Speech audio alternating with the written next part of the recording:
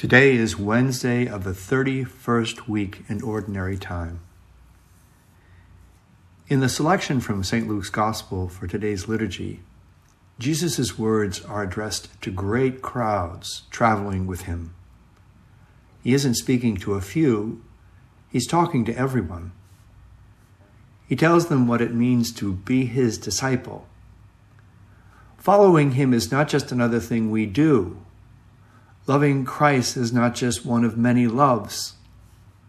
I follow Christ because he comes from God and returns to God for me. I love Christ because he draws my heart and prepares my heart for God. Therefore, no one must come between us, not father or mother, wife or children, brother or sister, not even my own life. Jesus tells us that anyone who wishes to be his disciple must hate father, mother, spouse, and children. Now, in the Semitic context, to hate means to love one thing less than something else.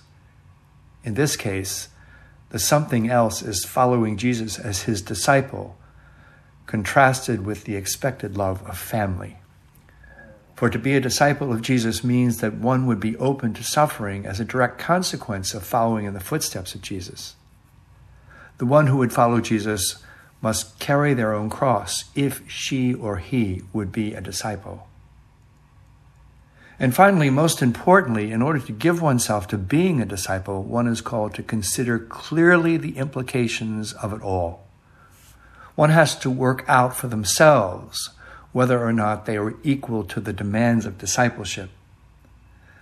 That means first figuring out the cost of discipleship, then consider whether you have the resources to meet the cost.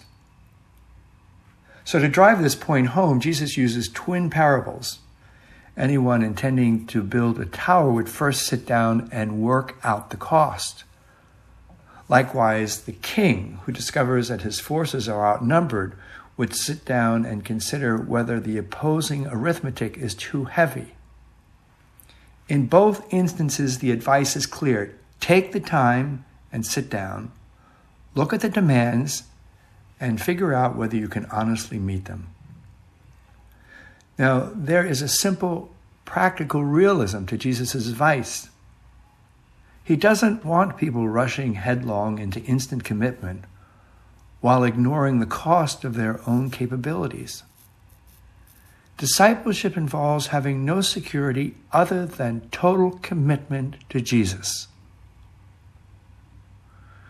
Much of our lives involve figuring out what is within our reach and what we ourselves can realistically achieve. Jesus knows that his disciples must prefer following him to following in their Father's footsteps. He calls them away from the primacy of the family because discipleship means a new and all-consuming loyalty. It means following in the Master's footsteps, who makes his way of love with a cross on his back. No one can do that casually. I'm Father Philip Dabney, a Redemptorist, stationed at Holy Redeemer College in Washington, D.C.